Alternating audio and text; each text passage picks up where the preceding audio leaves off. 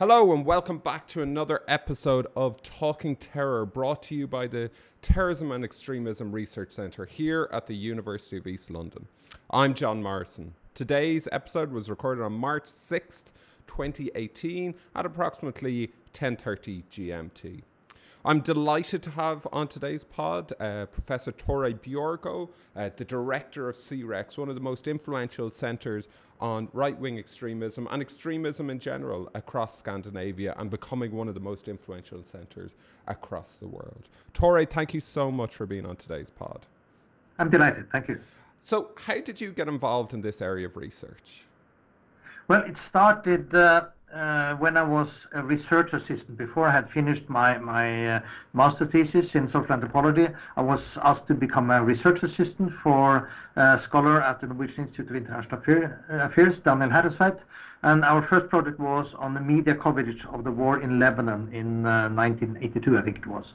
And then I went on a fieldwork to study the Israeli-Palestinian conflict. I came back, and then Daniel asked me whether I would be involved in a project looking at political communication and rhetoric and going into semiotic theory. And this became eventually first a report and then a book. And in the process, I did most of the reading and most of the writing actually in this project.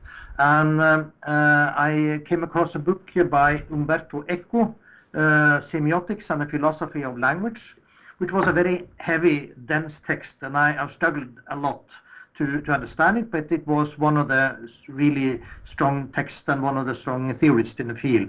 But then he also had written a novel called The Name of the Rose, which was kind of crime story placed in a monastery back in the Middle Ages, and this was actually a kind of novel version of his semiotic theory, and it was very helpful, and it helped me to understand more about this theory of science, how science are interpreting science. Because what we tried to do in our research project was to see how semiotic theory and theory of rhetorics could help us to understand political processes better. And this was extremely helpful. And we developed that book. It eventually became a success. Actually, before I had finished my own master thesis, this was published as a book. It was called Political Communication, Introduction to Semiotics and Rhetoric. And it was translated, first written in Norwegian, then translated into Swedish and Danish, and some years later into Bulgarian. So it was a kind of a success. It was used in political science, media studies, language studies, because it was a bit early when it comes to using this kind of theories to understand politics. Later, constructivism became a big fad, and this was a little bit ahead of that. Yeah. Also, during that process, I came across another interesting book which had a lot of impact on me, because one of the chapters in this book on political communication would like to look at the terrorism. And I came across a book by Alex Schmid and Janne de Graaf called, which was called, I have to check the exact title. It was called Terrorism. Violence as Communication? Violence as Communication, yes. Yeah. And this was became a very influential book for me, because it opened the sort of the window for me to study and understand terrorism and political violence. I started to apply Alex Schmid's perspectives on this communicative dimension, and about how groups which could not get access to the normal channels of communication in politics sometimes made use of violence as an alternative strategy. And when I applied this to the Norwegian scene, looking at political violence by the extreme right and the extreme left, I saw that in Norway we had quite a lot of right-wing violence and even terrorism, but we had a very strong left-wing Maoist scene, and they were quite revolutionary. They preached violent revolution, but they did commit some demonstration violence, but they never turned to terrorism. And they actually had a strong barrier against terrorism, stopped people from going in that direction. And when I tried to understand why that was the case, I realized that they had access to the channels of communication. They had a lot they dominated in many ways the university scenes, the public debate. They got access to the media. People from their camp ended up in strong positions in society, became professors, journalists, editors, and whatever. Whereas the opposite was the case with the neo-Nazis. They were really barred. If they tried to have a public meeting, they were beaten up. And they used violence as a strategy, so it worked out quite well. Okay. This theory, yeah. And then a few years later, when I was planning my doctoral degree, I wanted to study political violence and terrorism in the Scandinavian context. I approached Alex Schmid to become my supervisor, and he was then at the University of Leiden. And he accepted me, and I became his student and also his long-time friend. He has been my mentor all through my career. And I completed my doctorate at the University of Leiden on a thesis on racism and right-wing violence in Scandinavia. So that was a very influential time for me.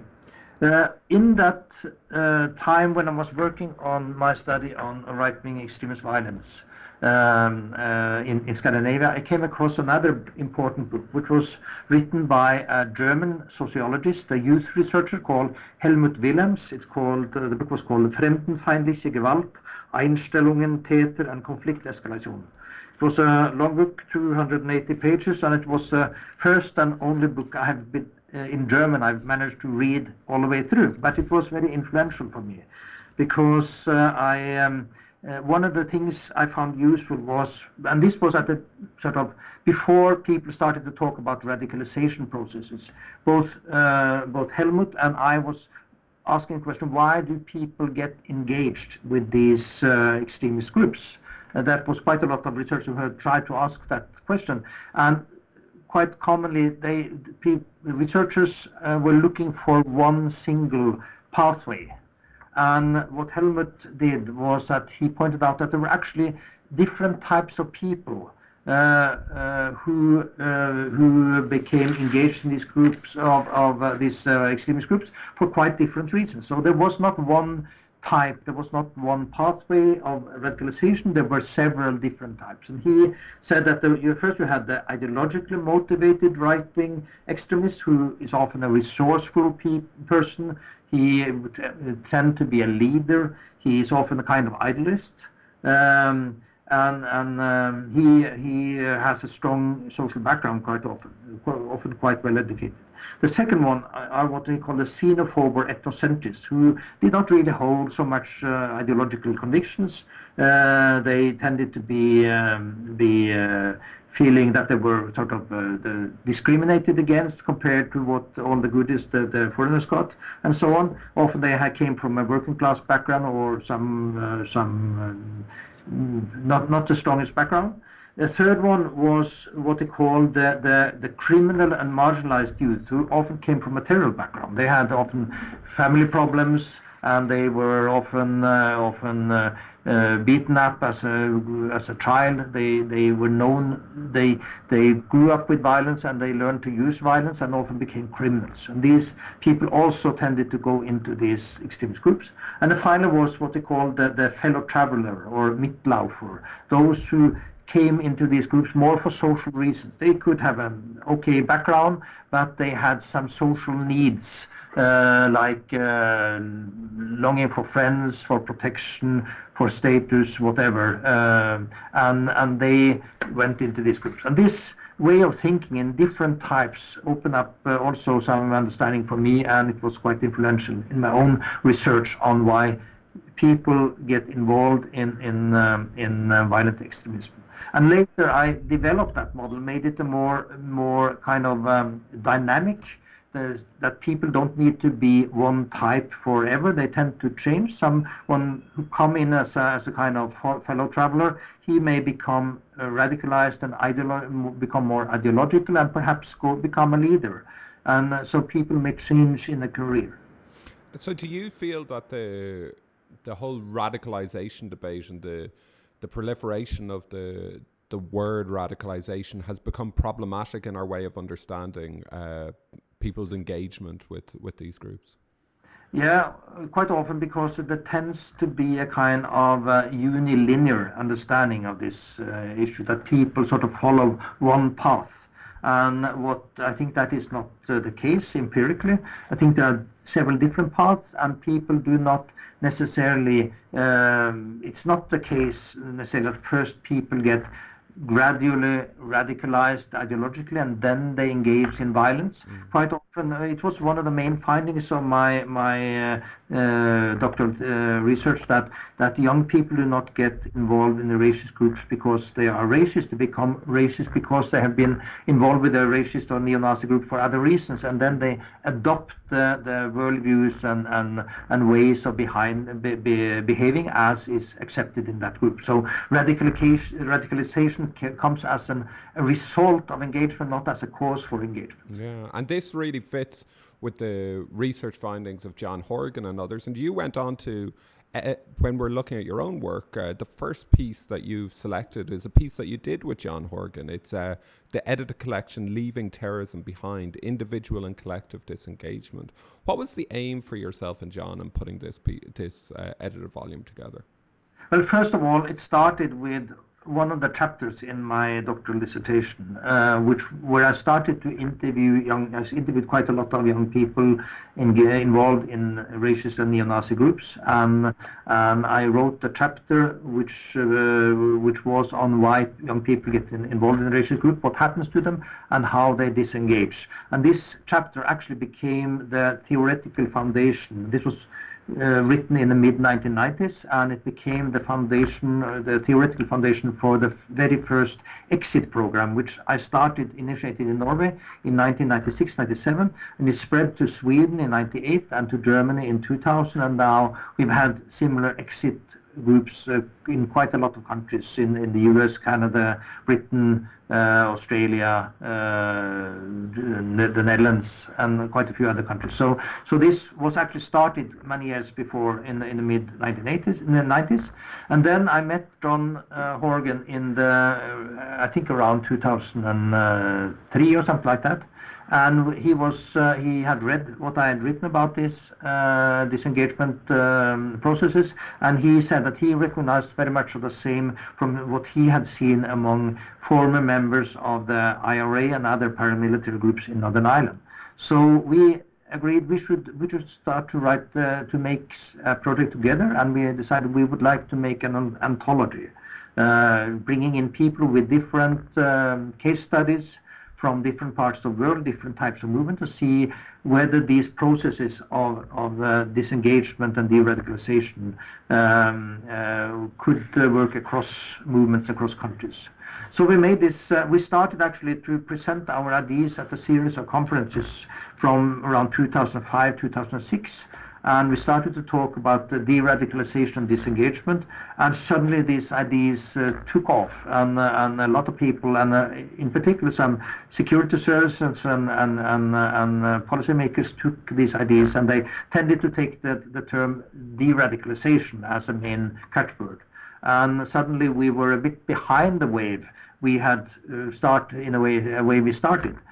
So we brought together our group. We had to hurry up, and we managed to get our volume out in 2008, which was actually a little bit late, since we had then quite a few others had started to do research in that field.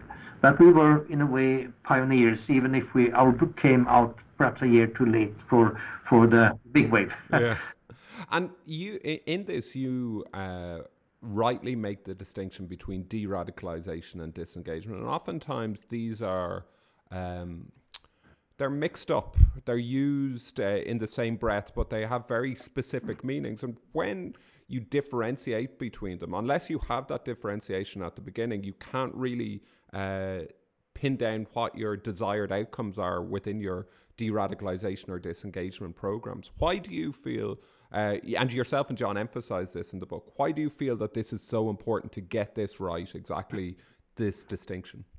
Yes, because de-radicalization, in our view, has to do with the change at the cognitive level, at the level of values and attitudes and ideology. Whereas so radicalization and de-radicalization is on that dimension, whereas engagement and disengagement has to do with a change in behavior, about participation in extremist activities and extremist violence. These two processes are linked, but they are loosely linked, which means that sometimes people, as we expect, first they radicalize and then they engage, but quite often in most cases, most people who radicalize never engage in violent activities. That's the most common thing. So it's only a small minority of those who radicalize who actually engage in extremist violence. But then also we see a number of cases where people engage in violent activism and terrorism even before or even without being very much radicalized at the ideological level. Or sometimes the radicalization takes place afterwards, after they have engaged. And that was, again, one of the main findings of my doctoral thesis back in the 1990s, that the young people do not engage in extremism because they have extremist attitudes and values. They kind of get these values and attitudes as a result of having engaged for quite other reasons. And then, of course, we have also people who do engage in extremist activities, but they only radicalize at a very superficial level. They do not. They just do the talking and do the walking, but they have not really integrated these ideological views in their personality. So that also happens. And also when people disengage, they may first sometimes de-radicalize, first lose their faith in the ideology and then disengage as a result of that. But quite often they first disengage for other reasons. They get fed up with conflicts and paranoia or they may long for another life. They are burnt out. But they still have their views and values. But gradually, as they have left the group, when their worldview doesn't really get confirmed by the social group anymore, that it starts to lose its credibility, and gradually they de-radicalize. And then you have some people who disengage, but they don't de-radicalize. They still keep their extremist worldviews, even perhaps in a less extreme form, but they may keep it for a long time. And there is a risk also that they may re-engage. But I think for policy, it's very important that we keep these levels distinct so we can understand the different variation. And it's very important for assessing where people are in their process, because they may be, if they are both disengaged and de-radicalized, they are probably quite safe and not a security threat anymore. If they have disengaged but still are radicalized, they may have changed their roles, perhaps radicalize others, or they may re-engage, or they may have other roles. So it's important for assessment and risk assessment as well. But also it's all important for what should be the policy aims of or the goals of the policies in order to influence people. I think the main goal and the sort of easiest to achieve is disengagement, that people stop their involvement in extremist activities, but certainly de-radicalization should also be a goal. But of course, part of that has to do with reintegration back into society, getting into normal social relations. Then they sort of get a firm anchor in the normal world, and that is reducing risk and perhaps even making them into productive citizens. Yeah, I think these are hugely important distinctions to make, because we need to be able to differentiate between the different stages, whether someone's disengaged or de-radicalized or both or neither. And it's really it really makes us able to assess what's a successful program or not when it comes to de-radicalization or disengagement programs. And part of this book, the second half, is looking at case studies of de-radicalization and disengagement programs.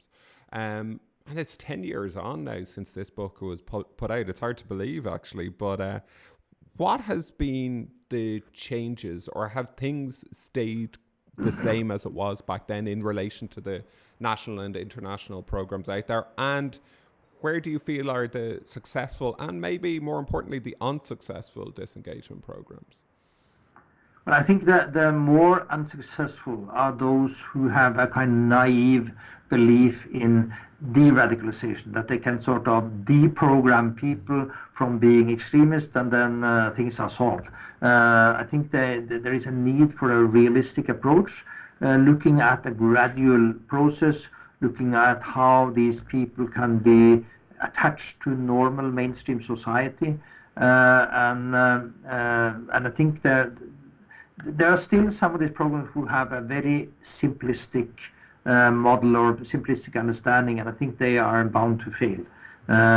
So there is, I think the more successful ones are those who work with the whole person, with their social context, with their whole life, and sort of try to help them back into a normal life. Perhaps focusing to begin with more with the disengagement and reintegration phase, and then gradually starting to work with the levels of attitude. I think Exit Sweden is perhaps one of the most successful cases where they have from the beginning, and they have been now in operation for since actually for 20 years, which is again a sign of success. They started in 1998 and they're still running, based more or less on the same model, where they start out with disengagement and reintegration and then gradually work towards change in values and attitudes. And they make use quite a lot of formers in the role of mentors, but these formers are trained as therapists, so they are not just relying on their own experience, but they get a formal training, and they are under guidance from a group of very experienced both pedagogues and therapists and formers who have been through this and have worked on this field for a long time. And I think that is probably the most successful program I've seen. They have helped many hundred neo-Nazis in Sweden out of this scene. I suppose this use of formers gets around that dilemma that a lot of these programs have, is why would the individuals trust those people who are involved in these programs? But by the use of formers and being trained as therapists, this does get around it in a way. At least it has worked well for this particular group, and I'm not sure it can always be I've seen some very successful cases of former jihadis who have worked now, who have distanced themselves from the past and been involved in working with more recently radicalized young people in the jihadi scene.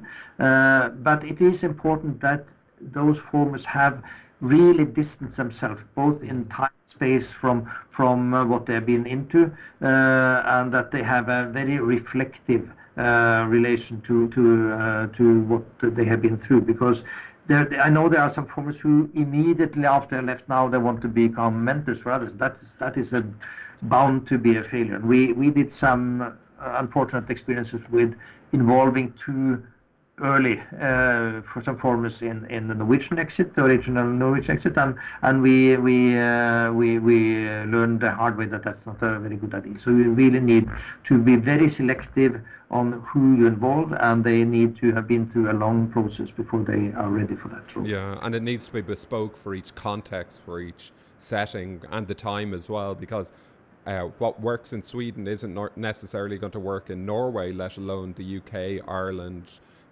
Spain, wherever. That you need to be able to see what the needs are and what will work in each of these places. And also, I do not think that formers are the only one who can fill this role. Yeah. There are some individuals who are professionals who have the kind of that personality to get trust and get access, get through to these people, and can do extremely good work. So I've seen that as well. People who come from a totally different background, but have been able to be very effective. So I think a combination of very well selected individuals, both formers and professionals, can have a good chance of succeeding. And what yourself and John are putting forward in this book, Leaving Terrorism Behind, is one of a multitude of strategies that we have in relation to preventing terrorism. And in the next piece that you have picked for today's podcast, you draw out multiple strategies, and you've got this holistic model in place. And this is your book, Strategies for Preventing Terrorism. It's part of the Palgrave Pivot series. It's a nice, it's a nice, short, digestible piece that's really geared not just towards academics, but towards policymakers as well. Would you be able to lay out to the listeners exactly what your aims were in this piece? Yeah, this started with a book which I call Strategies for Preventing Terrorism, where I tried to summarize what I have learned through more than 25 years of research in the field of extremism and terrorism, and where I've been quite a lot involved in preventive work, in advising municipalities, the police and others on how to deal with violent extremism in various shapes. And then, what I saw is that there is a tendency to sort of look for the single silver bullet, which would be the answer and how we can prevent people from getting involved in terrorism. And also I saw that a lot of policy, for example, the US war on terror after 9/11 was very one-sided when it looked at the military response, with repression, with retaliation, with deterrence, closing borders and all this. And it was very one-sided. On the other hand, I also saw some social workers who were too one-sided on just the only thing was to help young people to become to get a good life, which was sometimes very good, but it was too narrow as well. So I tried to see, is it possible to develop a holistic approach where I try to integrate different schools of prevention thinking, both the criminal justice model, which is working on lawmaking, on investigation, on deterrence, on incapacitation, and so on, but also what we call the school of situational prevention, trying to make it more difficult to carry out crime, and the social prevention school, which try to prevent people from becoming involved in crime and sort of getting marginalized. And I thought it should be possible to integrate these. If I look at the preventive mechanism, what are the active ingredients in these different ways of thinking? Because these different schools did not really interact well. So I came up with 9 preventive mechanisms. The first one was to develop moral barriers against violence or crime in general, but violence. The second one was deterrence, that people abstain from using violence or committing crime because they fear the consequences. The third one was disruption, that they even if they were not deterred or stopped by moral barriers, they could be stopped before they managed to carry out what they planned to do. Then we had incapacitation, which had to do with taking away people's capacity by putting them in prison or in handcuffs, or in worst case kill them. We had also to reduce rewards, making crime does not pay, or not giving terrorists what they were after. We could also reduce, we could protect vulnerable targets to make it more difficult to carry out acts of crime. All kind of protective measures we use. We see them on airports and around public buildings every day. We can reduce harm to victims, whether from crime or from victims of terrorism. And finally, we could make terrorists or criminals stop their involvement in crime or terror by disengagement or desistance from crime, which is in a way the ultimate crime prevention policy, that we get people to stop committing crime and or being involved in violent extremism. And I started making this book where I applied this model to terrorism, but in the process I found that this was actually a generic model for crime prevention. So I wrote another book which I called Preventing Crime, a Holistic Approach, which came out 2 years later, and both in Norwegian and English, and where I tried to apply the same model to domestic burglary, to criminal youth gangs, to organized crime by auto motorcycle gangs, to drink driving, and to terrorism. 5 very different forms of crime, but where the same 9 preventive mechanisms could be applied to all of this. And do you? I think one of the important messages from this book is that there's no one way to prevent terrorism, that all of these need to be taking place and need to be taking place at different stages and with through different agencies as well. Because if we've got just one model for preventing it, we're missing out so much. We need to have this holistic approach. But when we look at the book, when it's applied to preventing crime, from crimes from drink driving right up until terrorism, how did you see the comparison? Was there more emphasis on certain strategies for one crime versus other crimes, or was it fairly evenly balanced? Well, I see that different policies in different countries tend to emphasize some preventive mechanism rather than others. We've seen in countries which has a kind of punitive culture, they tend to put a lot of emphasis into arresting the bad guys and putting them behind bars. You look at deterrence, disruption, incapacitation, and so on. But they tend to put less emphasis on the softer preventive approaches.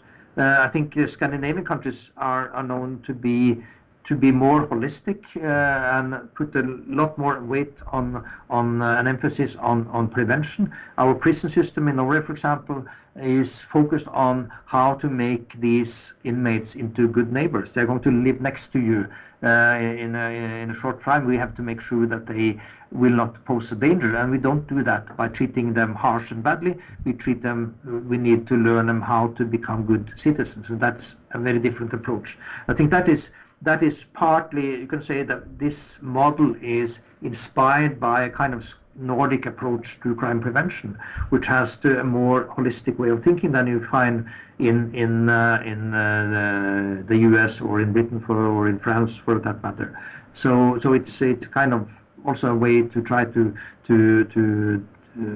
be a missionary for a broader and a more humanistic approach to this. And I think it's necessary to combine the soft and the hard measures. I don't think we still need prisons. We still need to use force, but it should be used in a measured way and not only rely on these measures, because then we undermine the other preventive approaches. Yeah, and it fits well with what you were talking about in relation to the book Leaving Terrorism Behind. Is you need this holistic understanding. You need to know what's important at what stage as well, and you need to be able to assess the effect of this as well. However, you've now moved on, and I know it's an ongoing project of yours. You're now looking at vigilantism against migrants and minorities. I've seen you present on the group The Soldiers of Odin, and I know you're looking more broadly as well, and you're bringing researchers together who are looking at this phenomenon of vigilantism against migrants and minorities. What drew you towards that topic? Well, it started actually. We had this what we call the migrant crisis in 2015, with lots of migrants coming to Europe. And there were some of the responses to that was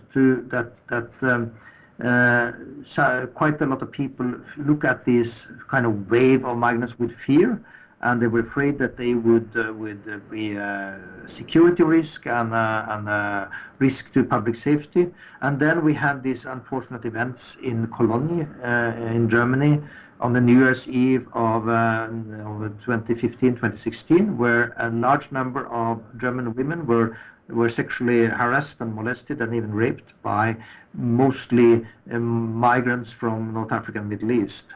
And the police tended to handle this with rather badly, trying to tune it down and not afraid that it would cause kind of xenophobic responses if they talk too much about it. And in reality, it undermined totally the trust in the police, and it caused a public panic all over Europe.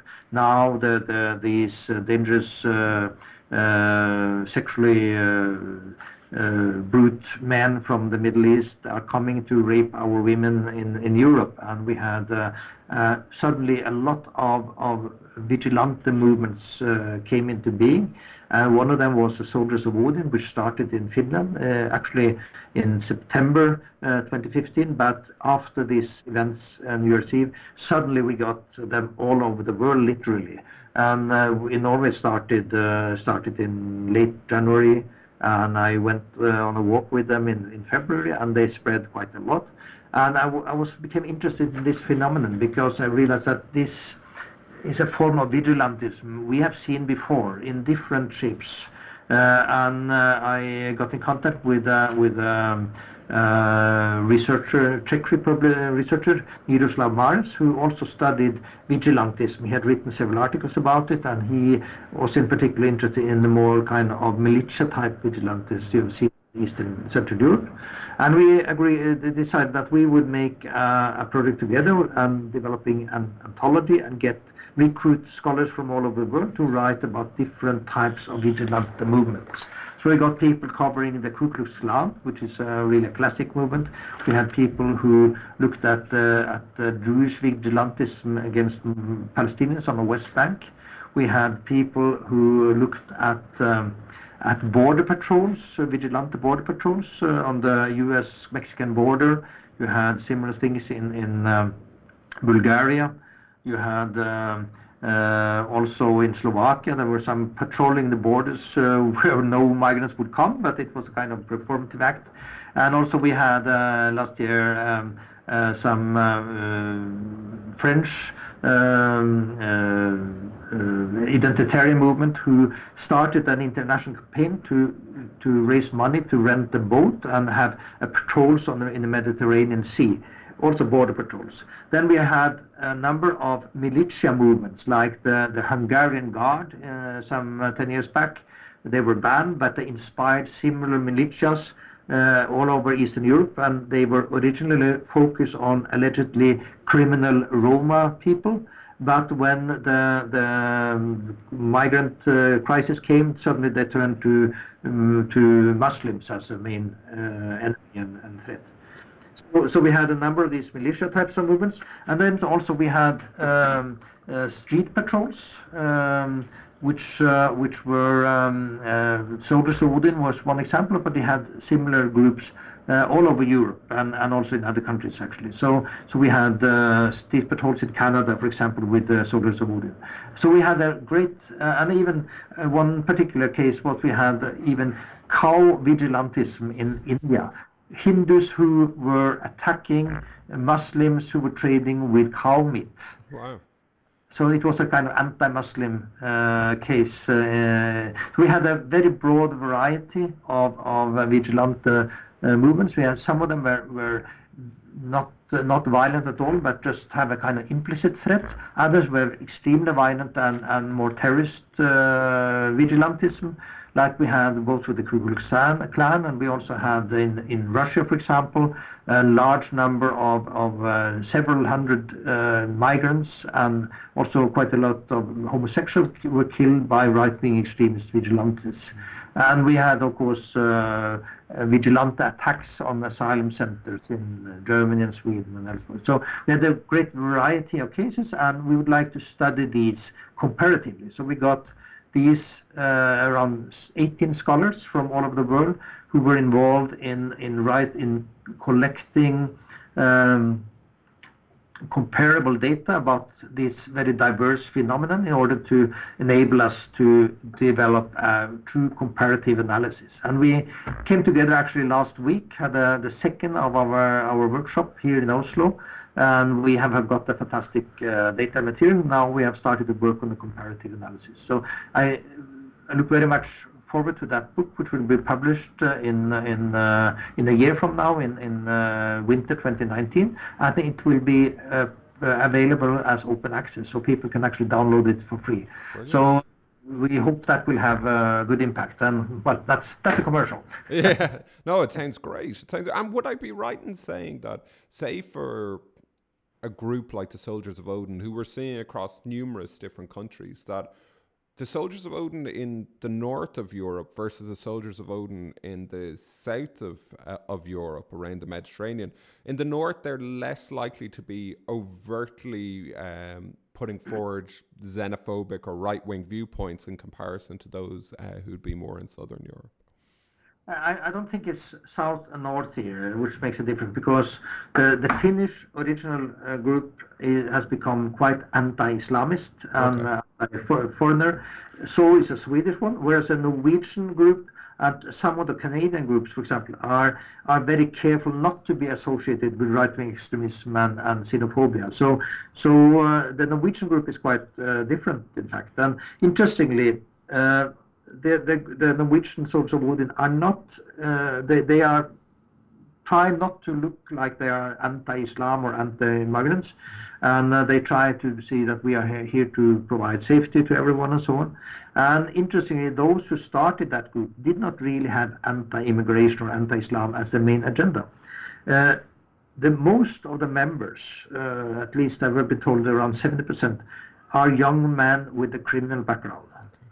They are, let's say, former youth criminals in the 20s and early 30s.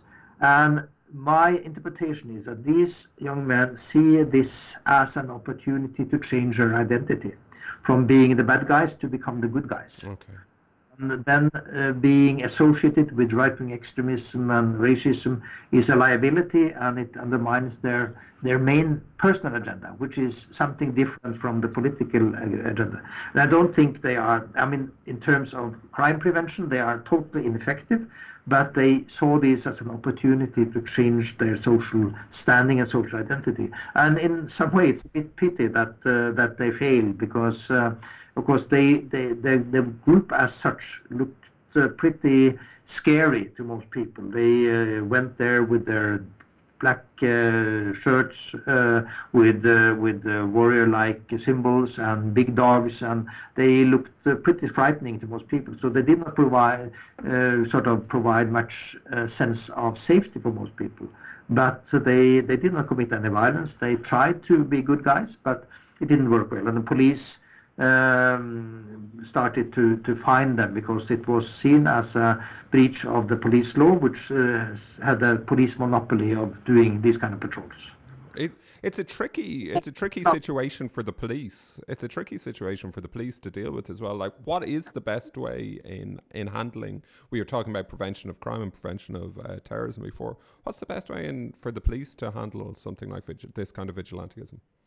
Yeah, I mean, the police were a bit uncertain the first month. They quite different policies in different parts of Norway. Some clearly said you are not permitted to do here. It's a breach of the police law, and we will fine you if you continue. And they stopped.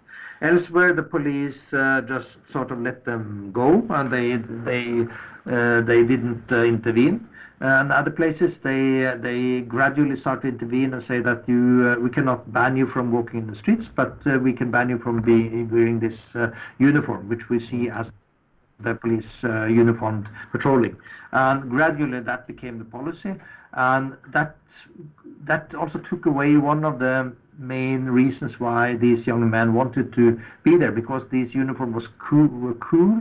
They gave them a kind of image they liked. It gave them the kind of feeling of belonging to a group with a purpose, And when it took away that took away a lot of the attraction of being involved with the group. So when finally the police started systematically to find them for wearing this uniform, the group stopped. So it lasted a bit more than a year, and then it was. And what was the support like from the general public? It was most places people were negative. There was no support from the political parties, including from the right-wing populist Progress Party. And they even had the Progress Party had the Minister of Justice, and he was very clear that there was no place for any kind of vigilante-like groups. So they had no political background.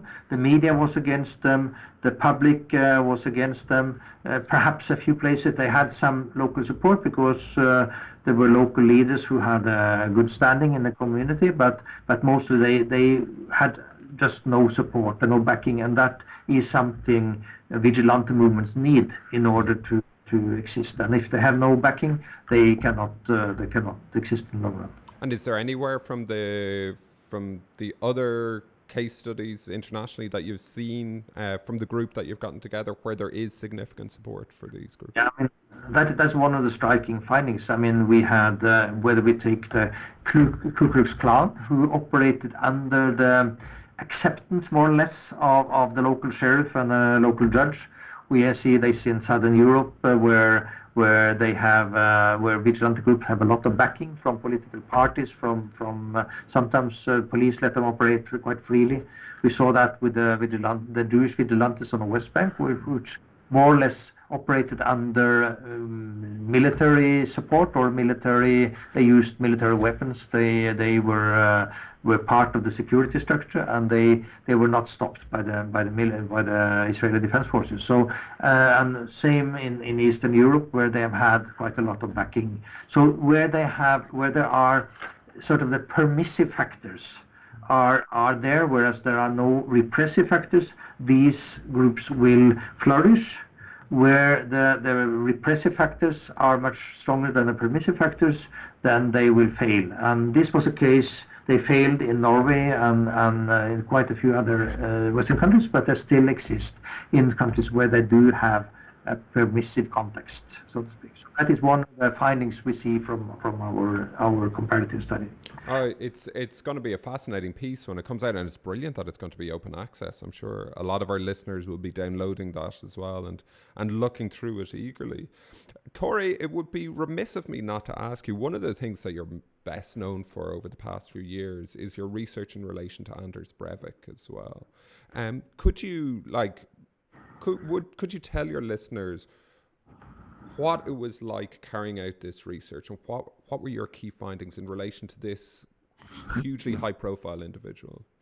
Yeah, I mean, these terrorist attacks on 26th of July 2011 came very much out of the blue. Totally, we didn't have a right-wing extremist scene to be spoken of at the time, but suddenly we had this horrible terrorist attack. First, the bombing in the government district, killing quite some people, and then the massacre at Utøya at the political youth camp. In total, 77 people were killed by one single lone actor.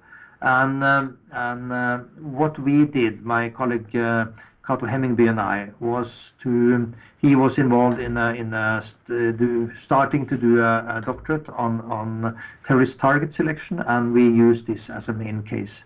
We got access to police. We followed the trial, and everything Breivik was saying during the trial. Of course, we had read his manifesto, but the main piece of data was that we got access to the police investigative interviews of Breivik. About 220 hours are recorded on DVD and 1,200 pages transcripts. And it took some time to get it. It took us 3/4 of a year.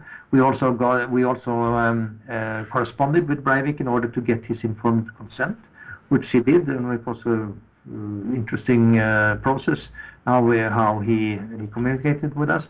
But we could use this very unique data to look into detail about, because he quite openly talked to the police investigators, and he was most of what he said was quite truthful. Obviously, it was confirmed by other investigation.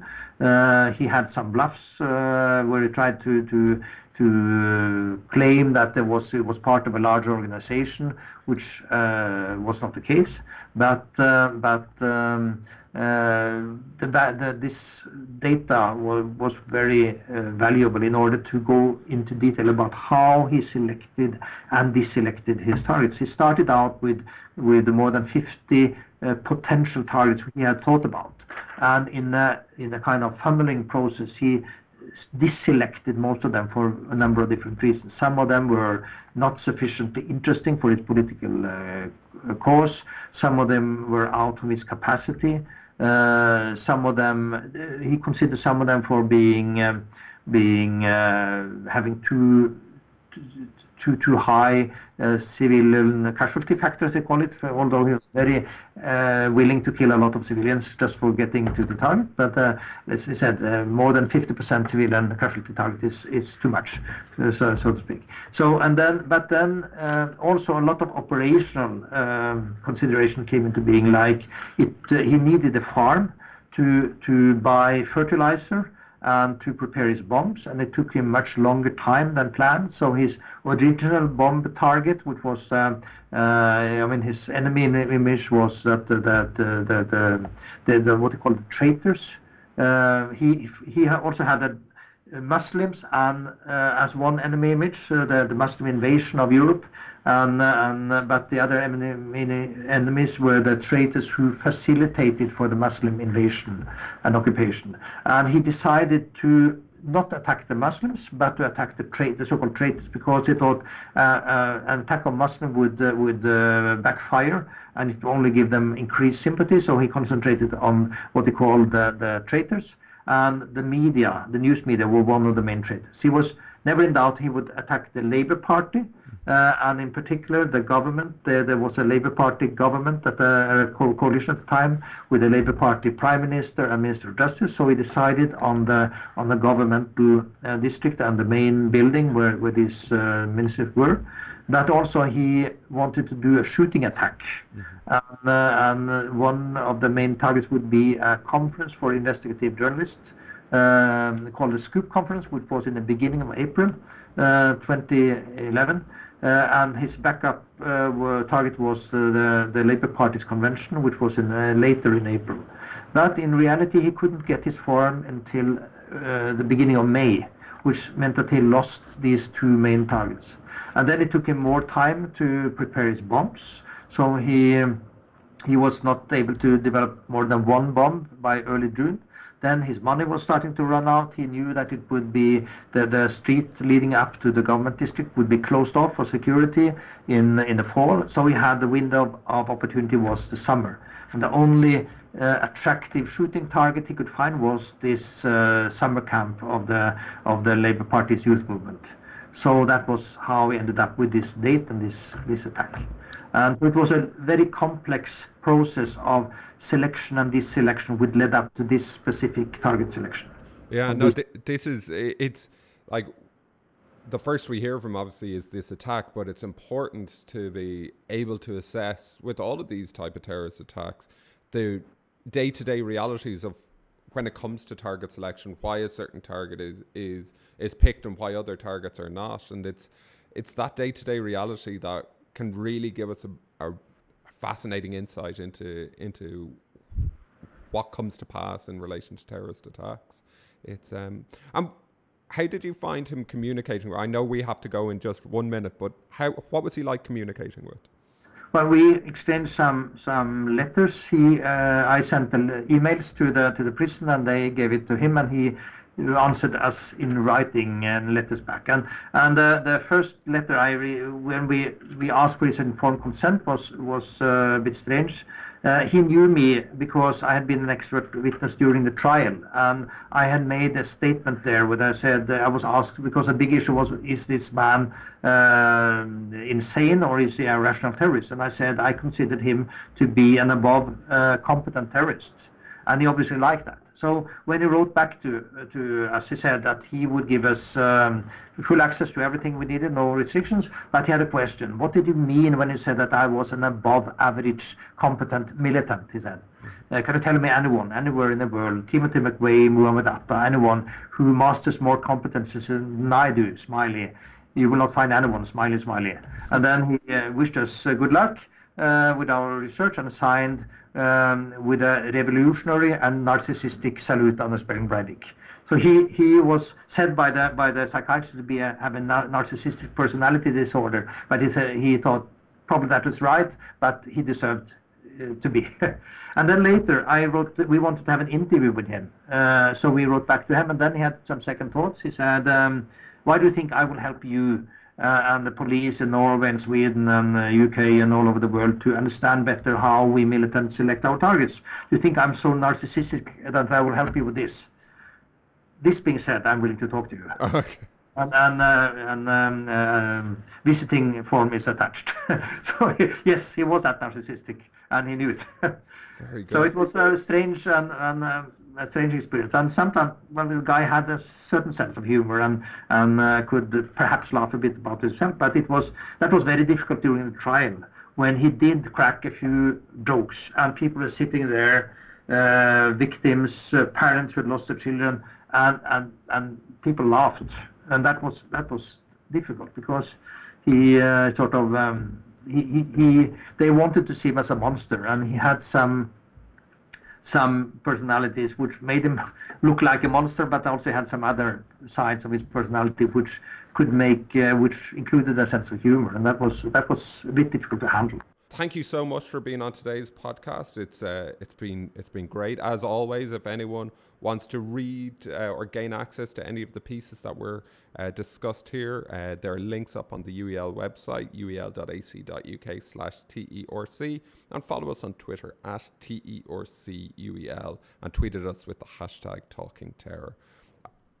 Professor Tore Bjørgo, thanks again, and we'll be following your research with great interest. Thank you.